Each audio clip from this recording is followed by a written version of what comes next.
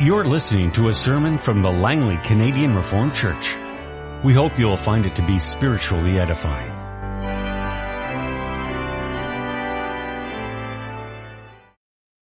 This afternoon we continue our series of sermons on the Canons of Dort. And today we come to Articles 8 and 9 of Chapter 2. Article 8 is entitled, The Efficacy of the Death of Christ. But this was the most free counsel of God the Father, that the life-giving, and saving efficacy of the most precious death of His Son should extend to all the elect. It was His most gracious will and intent to give them alone justifying faith, and thereby to bring them unfailingly to salvation. This means God willed that Christ, through the blood of the cross, by which He confirmed the new covenant, should effectually redeem out of every people, tribe, nation, and tongue, all those, and those only, who from eternity were chosen to salvation and were given to Him by the Father.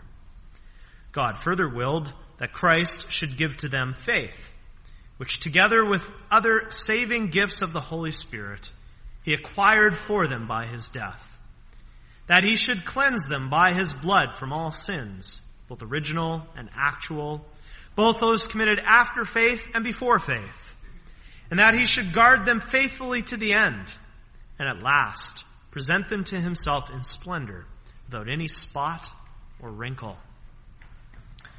Article 9, the fulfillment of God's counsel. This counsel, proceeding from eternal love for the elect, has from the beginning of the world to the present time been powerfully fulfilled, and will also continue to be fulfilled, though the gates of hell vainly try to frustrate it. In due time, the elect will be gathered together into one, and there will always be a church of believers, founded on the blood of Christ.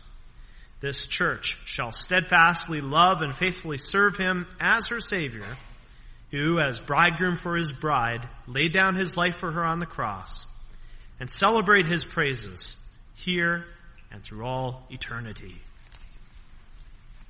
Beloved congregation of the Lord Jesus,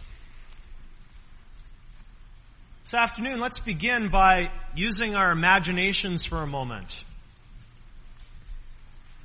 Imagine for a moment that terrorists are threatening to release a deadly virus into a large American city. Now, perhaps for some of you, this will be easier to imagine than for others. But anyway, imagine further that there's a dedicated team of agents working to defeat this threat. They're working 24 hours a day trying to find out who's behind this plot so they can stop it. And in the course of events, the terrorists threaten to release the virus immediately unless the head of this team of agents is executed. The team tries a number of strategies, but as the deadline approaches, they're left with no other choice but to give in to the demand of the terrorists. One of the agents is forced to kill his boss. And in due time, the terrorist plot is dismantled, and once again, the American public is safe. Now, under normal circumstances, killing your boss is not a good idea. But at the end of the fictional scenario I just described, the situation would have to be evaluated in a way that accounts for the stress of the crisis. The intent and the purpose of the killing would have to come into play. Did the agent do this because he was vindictive and angry? Or was there a higher purpose? Why did this man die? And did it actually or only potentially accomplish something? And in this fictional case, which we imagined, the death of one man eventually accomplished the deliverance of millions. And so the agents involved might be vindicated for taking the course of action that they did. They were left with no other choice. The intent and purpose of the death was to save others. And in the nature of the case, it did that. Of course, you realize, as well as I do, that such fictional scenarios are rare in the real world. But as we turn to the Canons of Dort this afternoon again, we're faced with a similar scenario, but this time from real life. A violent death. One man dies. And questions are raised afterwards, long afterwards. Why did this man die? What was the design or the intent of his death? Those are the questions answered in chapter 2 of the Canons as we consider the doctrine of grace that we call limited atonement, or as we can better call it, particular redemption. And so this afternoon I preach God's Word as it's confessed by the Church in the Canons of Dort with this theme: our sovereign God graciously gives the elect salvation in the death of Christ. And we'll look at, first of all, Christ's redemption accomplished and applied, and then second of all, God's counsel fulfilled. Let's take a look there at Article 8 again. Have a look at the first sentence. For this was the most free counsel of God the Father, that the life-giving and saving efficacy of the most precious death of his Son should extend to all the elect. And you know, there's nothing really controversial in that statement. The Arminians, I suppose, would probably have been able to go along with this. After all, they also believed that Christ died for the elect. Of course, you have to remember that they redefine election, right? The Arminian idea of election is that God chooses people, but that he does this on the basis of looking into the future and then seeing who's going to believe, who's going to make their choice for Jesus. So, from the Arminian perspective, there's no problem up to now. But as we come to the second sentence in Article 8, there would definitely have been a problem. We read there that it was his most gracious will and intent to give to them alone justifying faith, and thereby to bring them unfailingly to salvation. Notice the word alone in that sentence. That's where the Arminians would have stumbled. And then the third sentence explains it further, telling us that God willed that Christ would effectually redeem all those, and those only, who from eternity were chosen to salvation and were given to him by the Father. And again, notice those words, those only. Alone and those only. Those words are indicating to us that Christ's death redeemed a particular group, and that particular group alone, excluding all others. With the doctrine of grace that we call particular redemption, we confess that Christ died for the elect and for them alone. This is so simple. It's so simple that even our children can understand this. Go home later and you ask them, for whom did Christ die? And they can answer. Very simple. Only for God's chosen people. It's not hard. Not a difficult concept to understand, but it may be difficult to accept. Christ died for the elect only. And furthermore, he didn't die merely to make salvation possible, as if he opened the door and then you have to go through it. As if he died and then holds out the possibility that he died for us personally if only we take the step of accepting him in faith. No, we confess that Christ died to make salvation an actual reality. He died for the elect so that the elect would unfailingly be brought to salvation. He accomplishes salvation and then he also applies it. And that means also that he gives all the gifts that are necessary to receive that salvation. He gives the Holy Spirit. He gives faith, and so on. So the actual statement of this teaching is very simple. But the bigger question is it biblical? Let's have a look at a few passages. We can start with what we read from John 10. The Lord uses the image there of a sheep and the shepherd. And clearly the Lord Jesus is the one who's the shepherd. But who are the sheep?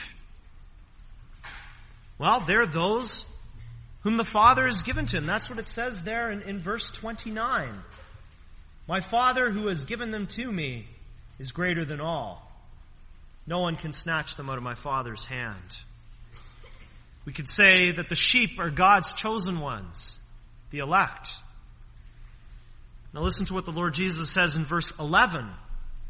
I am the good shepherd. The good shepherd lays down his life for the sheep. He says it again in verse 15.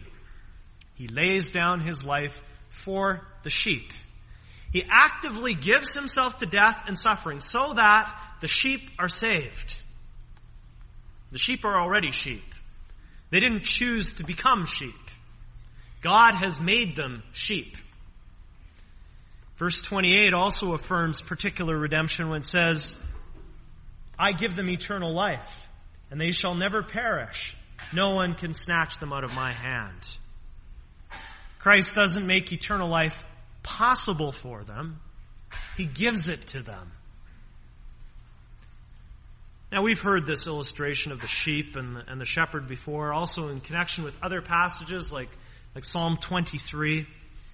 And perhaps our familiarity with it makes us lose sight of an important truth. Perhaps it's also relevant that many of us are unfamiliar with sheep in real life. Perhaps some of us have had some experience with sheep, but I don't know. Anyway, brothers and sisters, sheep are really dumb animals. And when God calls us sheep, that's not meant as a compliment. It says something about people. And recently there was a news item from Turkey. Perhaps you saw it. Apparently some Turkish shepherds decided to eat their breakfast. And they were having a good time eating their breakfast and talking about whatever Turkish shepherds talk about. And then one of them looked over his shoulder and saw that the flock of sheep was slowly disappearing off in the distance. One sheep had gone over a cliff, and before long, 15 others had followed. In the end, 450 sheep had died. Many of them survived, of course, because there's a big pile of fluffy carcasses starting to build up. But all of them, every single last one of them, went over the cliff. The story illustrates that sheep are dumb. Sheep simply do not make good choices for themselves. Sheep need a shepherd who watches them 24/7. And when Christ says that he is the shepherd, the good shepherd, that's a great illustration of sovereign grace. It's humbling to be reminded that God compares us to a bunch of dumb animals. We need God and we need Christ to save us. Left to ourselves, we would be eternally lost, heading over the cliff to our own eternal deaths with no fluffy carcasses at the bottom. We need someone to lay hold of us and unfailingly bring us to salvation. And that brings us to think of passages which clearly tell us that Christ came into this world not to make salvation a possibility, but a reality. For instance, Matthew 1:21. There the angel is speaking to Joseph, and he says, "She will bear a son, and you shall call his name Jesus, for he will save his people from their sins." He will save his people. Or Luke 19:10, "For the Son of Man came to seek and to save the lost." Or Galatians 1:3-4, "Grace to you and peace from God our Father and the Lord Jesus Christ, who gave himself for our sins, to deliver us from the present evil age, according to the will of our God and Father." The salvation which Christ accomplished is real, not merely potential. Now, I could mention many other passages too, but you can have a look for yourself. There are the proof texts that are mentioned in the canons themselves, but you can also find a number of passages mentioned in any number of books. And one of those books I've mentioned on the liturgy sheet. You can get that book and see for yourself. What I'd like to do now is just look at a couple of passages that seem to contradict this doctrine of grace that we call particular redemption. For instance, John 4:42. The Samaritans say there that the Lord Jesus really is the Savior of the world. Now, one of the most important principles for biblical interpretation is that we read a text in its context. Context is always crucial to help us to understand a Bible passage. Part of considering the context is looking at how words are used in other passages. And the word world is what we need to look at in John 4:42. Jesus really is the Savior of the world. And in the New Testament, that concept of world, it's expressed with a number of different words, but the concept is often used to express a large group of people from diverse backgrounds. But not necessarily the entire physical world as we understand it, not necessarily every living human being head for head. Think of Luke 2, verse 1. The NIV interprets this passage somewhat for us. But literally, from the Greek, it reads something like, "It happened in those days that a decree went out from Caesar Augustus that all the world should be enrolled." All the world. That doesn't actually mean the whole world. But it means the entire Roman world, as the NIV points out. So when we come back to John 4:42, we need to consider, again, the context. What was the situation there? Where was the Lord Jesus at that very moment when those words were spoken? Well, he was in Samaria. And his work there led to the conclusion that he was the Savior, not only of Jews, but also of Samaritans. Really, this was the Messiah for the whole world. Jesus Christ saves people from all peoples, tribes, nations, and tongues. And understood in this way, in its context, John 4:42 does not contradict particular redemption. Another passage is 1 Timothy 2, verse 6. Some people have also argued that that passage contradicts particular redemption. This passage talks about Christ Jesus, who gave himself as a ransom for all men, a testimony given in its proper time. All men. Again, the key principle to keep in mind is context. First of all, what was Paul just writing about in 1 Timothy? He said that Timothy should ensure that prayers should be made to God for everyone, especially for those in positions of authority. He was just speaking about certain kinds of people. So when we read the word all in verse 6, all men, wouldn't it make sense to understand it as saying Christ Jesus gave himself as a ransom for all kinds of different people? Not just for the poor, not just for the middle class, not just for men, not just for women, but for everybody. And that includes kings and those in authority. And by the way, that's a good reminder to remember to pray for our rulers, especially to pray for their conversion when it's apparent that they're not Christians. At any rate, the only way you can use 1 Timothy 2 to undermine the teaching of the canons of Dort in chapter 2, the only way you can do that is to ignore the context and abuse the text. This doctrine of grace is not some mere abstraction where you can go home and say, well, wasn't that nice?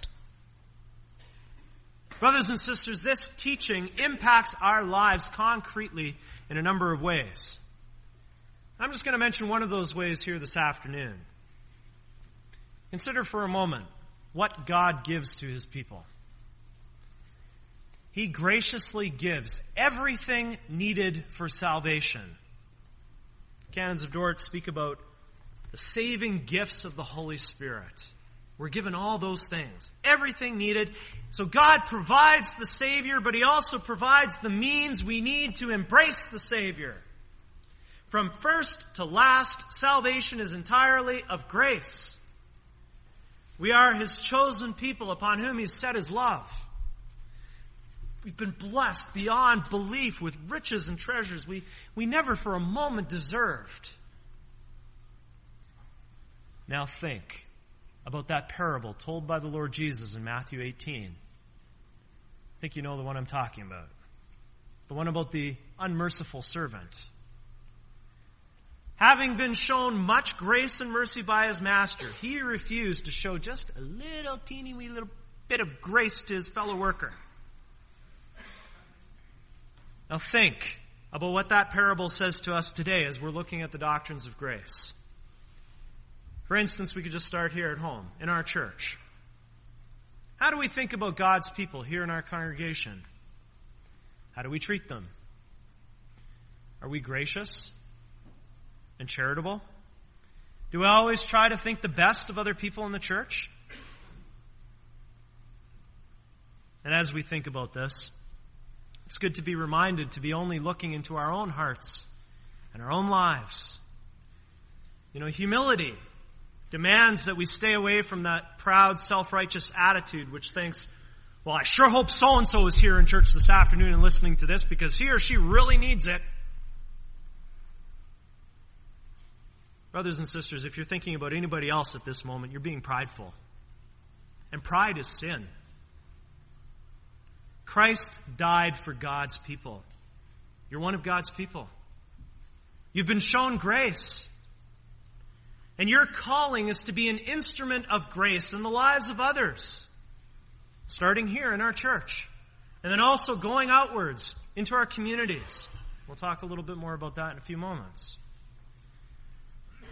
You're called to be an instrument of grace, giving others what they don't deserve. Your love and your kindness shown in your thoughts, in your words, and in your actions. Let them know us by our grace, as we know our God by His grace. Let's now turn to Article 9 of chapter 2 and consider God's counsel fulfilled. Chapter 2 ends on this powerful, positive note. Nothing can stop God's sovereign plan for His people from being fulfilled. Nothing. Notice the positive thrust here. It's important to note that because it seems that a lot of times we have a negative way of looking at what's happening around us. For instance, the other day I was at an evening where there was a Reformed seminary professor speaking, and he essentially said that Antichrist was here. Antichrist had come in the form of false teachers and other Reformed churches. And he said it won't be long before we will be forced to flee to the mountains. And God's people will be persecuted in the most awful and terrible ways imaginable. Now, Article 9 of chapter 2 doesn't speak with a lot of detail to the future. But it does give us an essentially positive perspective on what God will do in the days ahead. And it begins with what God has done in the past. God's counsel, which means His plans for the elect, have been powerfully fulfilled in the past. Satan has tried numerous ways to defeat God's work, but he fails continually. Today, there are more Christians in the world than ever before in history. Through the preaching of the gospel in established churches and in mission posts everywhere, God has been gathering in His elect, applying the accomplished work of Christ to their lives. God has done this in the past, and He continues to do so today. When I was a missionary in Fort Babine, the people there were often impressed by Pentecostal preachers who claimed to do miracles. And so, inevitably, I would also get asked the question whether I believed in miracles. My answer would always be, oh yeah, I've seen hundreds of miracles in Reformed churches. Every single person who believes the gospel message is a miracle. I'm a walking and living miracle. God taking a heart of stone and turning it into a heart of flesh. That's a miracle. Amazing. Now in chapter 3-4 of the canons, we confess that this miracle is not inferior in power to creation or to the raising of the dead. It's a miracle. A supernatural working of God, God fulfilling His counsel through the preaching of the Word and the power of His Spirit, it is the most awe-inspiring miracle in the world, which we ought never to take for granted. God does it today. And His Word assures us that He'll continue to do so in the future. The Synod of Dort paraphrased Matthew 16:18 in Article 9. In that passage, the Lord Jesus clearly says that the gates of Hades will not overcome the church. Satan will try. And perhaps this may mean persecution for us at some point. Only God knows. But ultimately, our perspective on the future is positive. Because Christ has the victory. And His church shares in that already in a large measure. Brothers and sisters, we are not on the losing end. And this means that there will always be a church of believers. And when the canons make that statement, they're simply repeating what we already confess in Article 27 of the Belgic Confession. Let's open up our books of praise and have a look at that for a second.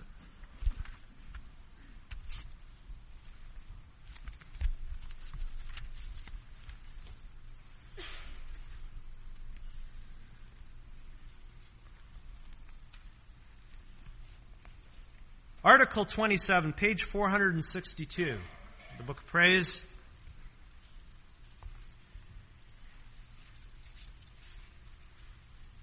Here we confess, we believe and profess one Catholic or universal church, which is a holy congregation and assembly of the true Christian believers who expect their entire salvation in Jesus Christ, are washed by His blood, and are sanctified and sealed by the Holy Spirit. This church has existed from the beginning of the world and will be to the end, for Christ is an eternal King who cannot be without subjects. This holy church is preserved by God against the fury of the whole world, although for a while it may look very small and as extinct in the eyes of man. Thus, during the perilous reign of Ahab, the Lord kept for Himself 7,000 persons who had not bowed their knees to Baal. Moreover, this holy church is not confined or limited to one particular place or to certain persons, but is spread and dispersed throughout the entire world. However, it is joined and united with heart and will in one and the same Spirit by the power of faith. Now, especially I would draw your attention to that second paragraph, the first sentence there. This church has existed from the beginning of the world and will be to the end, for Christ is an eternal King who cannot be without subjects. Now, that is an incredibly pregnant phrase. And unfortunately, I don't have the time here this afternoon to draw out everything from that one phrase. I just want you to note the way the Belgic Confession and the Canons of Dort develop this argument. This is a formal argument in the formal sense of the word. Listen carefully. The first premise of the argument is that a king, by definition, has subjects. Okay? Then the second premise is Luke 1:33, Psalm 89:36, and other passages say very clearly that Christ is an eternal King. So you have those two premises, and then the conclusion, Christ will always have subjects on earth. I'll repeat that. The first premise, a king by definition has subjects. Second of all, Scripture says that Christ is an eternal King. Conclusion, Christ will always have subjects here on earth. There will always be a church of Jesus Christ on earth. And that, by the way, is the reason why this idea of a rapture, which was popularized by the Left Behind series of books, that idea is impossible. But that's getting into other matters, and I said I wouldn't do that. The important thing here is that there is a fundamentally positive way of looking at the future. And it's all because of God's grace in the death of Christ.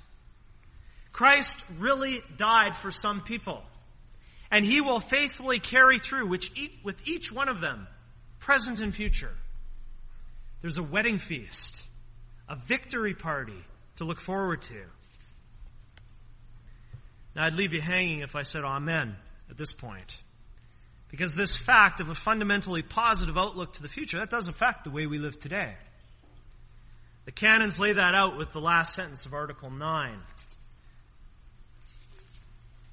this church shall steadfastly love and faithfully serve him as her Savior, who as bridegroom for his bride laid down his life for her on the cross, and celebrate his praises here and through all eternity. Well, here there's a call to worship. There's also a call in general to love and serve the Lord who graciously gave himself for us. That's pretty general.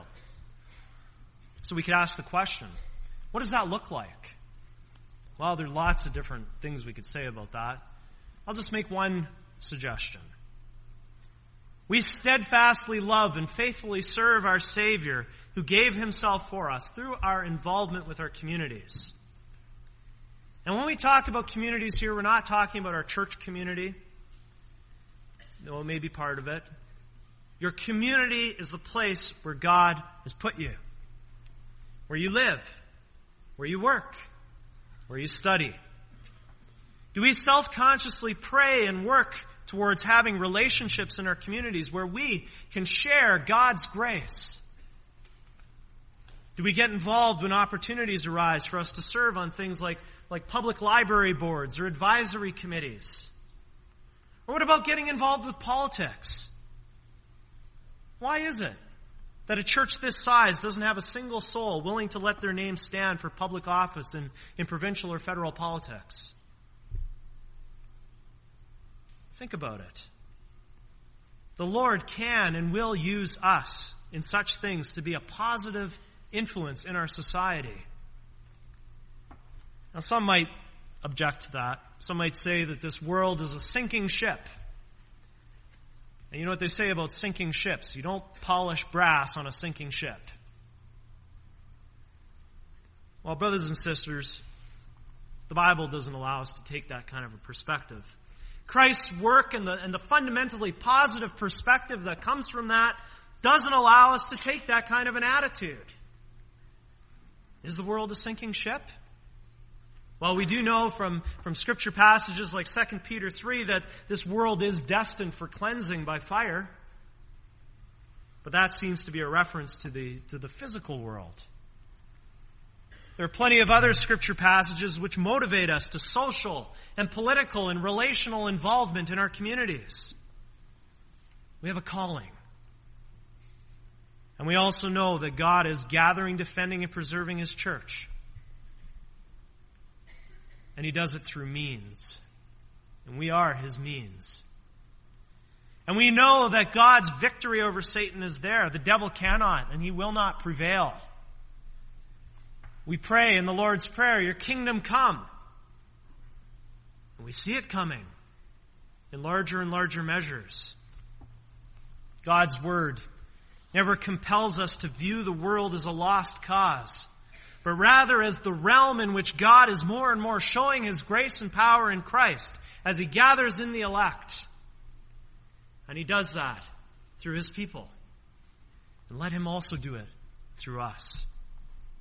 And brothers and sisters, the doctrines of grace are about far more than just what God does with our souls or the spiritual aspect of our lives, as if we could somehow divorce that from our life. Now, these are life-changing and society-impacting truths. The doctrines of grace produce a unique and powerful worldview, which when lived consistently has the potential to turn the world upside down for God. And it's really a shame that we don't often reflect on these doctrines. But perhaps that's part of the reason why our impact is so limited. God is a God of grace and power. He is our God. And let's reflect on what he would do through us for his glory, both inside and outside the church. Let's reflect on that and then also get into action. Relying on his grace and strength, what he provides for everything, every day. Amen. This has been a sermon from the Langley Canadian Reformed Church. For more information, please visit us on the web at www.langleycanrc.org.